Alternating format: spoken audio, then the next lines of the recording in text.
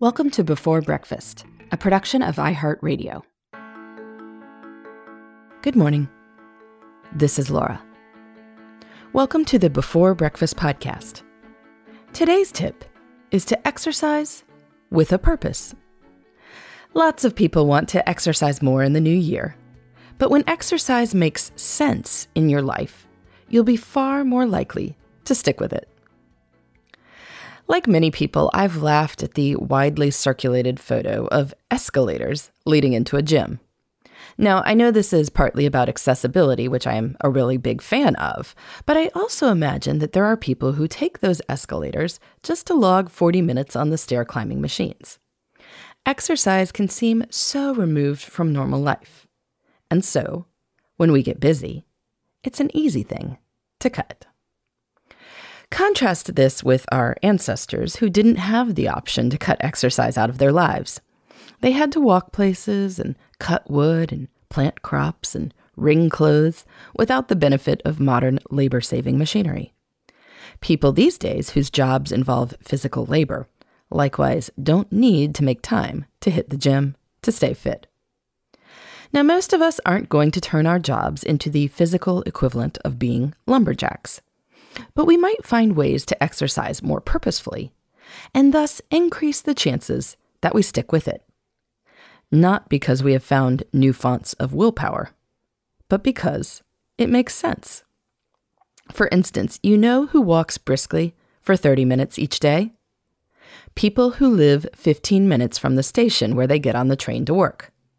You leave the house just a minute later than you planned, and suddenly you're hustling.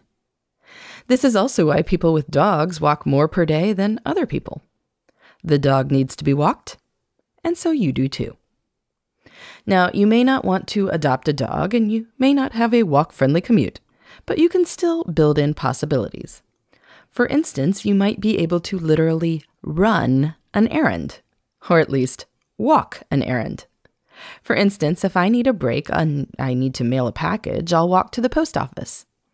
I'll also walk to return books to our local library. My husband and I bought a new house in our neighborhood recently, and it's being renovated, so we are not living there yet.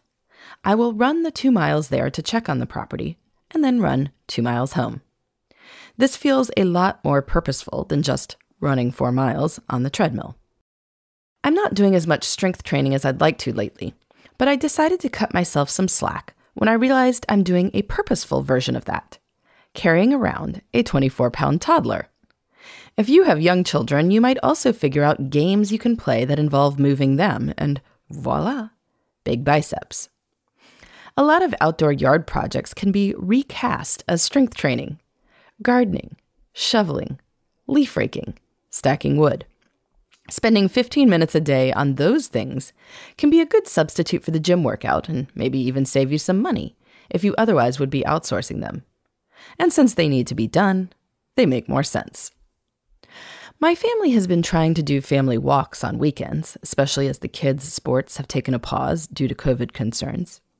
But we've noticed that walking briskly around a zoo is much the same as walking on a trail, only the kids are less aware of the exercise because they're seeing tigers in the process.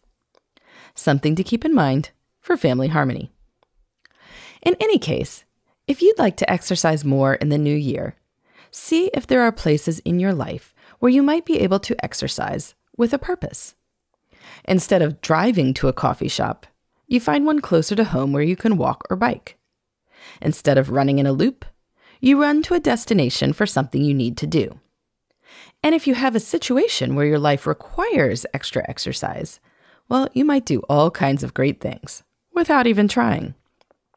I once met a woman who had started working with a new team at her very large company. Suddenly, most of her meetings were a 10-minute brisk walk across campus from her desk. She began logging thousands of steps during her workdays. And, intriguingly, some chronic pain she'd been suffering from disappeared. She had known that exercising more regularly would help, but it never fit into her life. Until it had to. Maybe you can do the same thing. In the meantime, this is Laura. Thanks for listening. And here's to making the most of our time.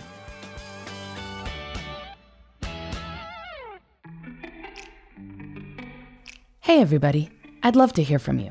You can send me your tips, your questions, or anything else. Just connect with me on Twitter, Facebook, and Instagram at Before Breakfast Pod. That's BE4, then breakfast, POD. You can also shoot me an email at beforebreakfastpodcast@iheartmedia.com. That Before Breakfast is spelled out with all the letters. Thanks so much. I look forward to staying in touch.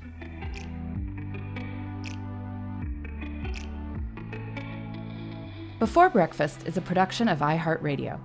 For more podcasts from iHeartRadio, visit the iHeartRadio app, Apple Podcasts, or wherever you listen to your favorite shows.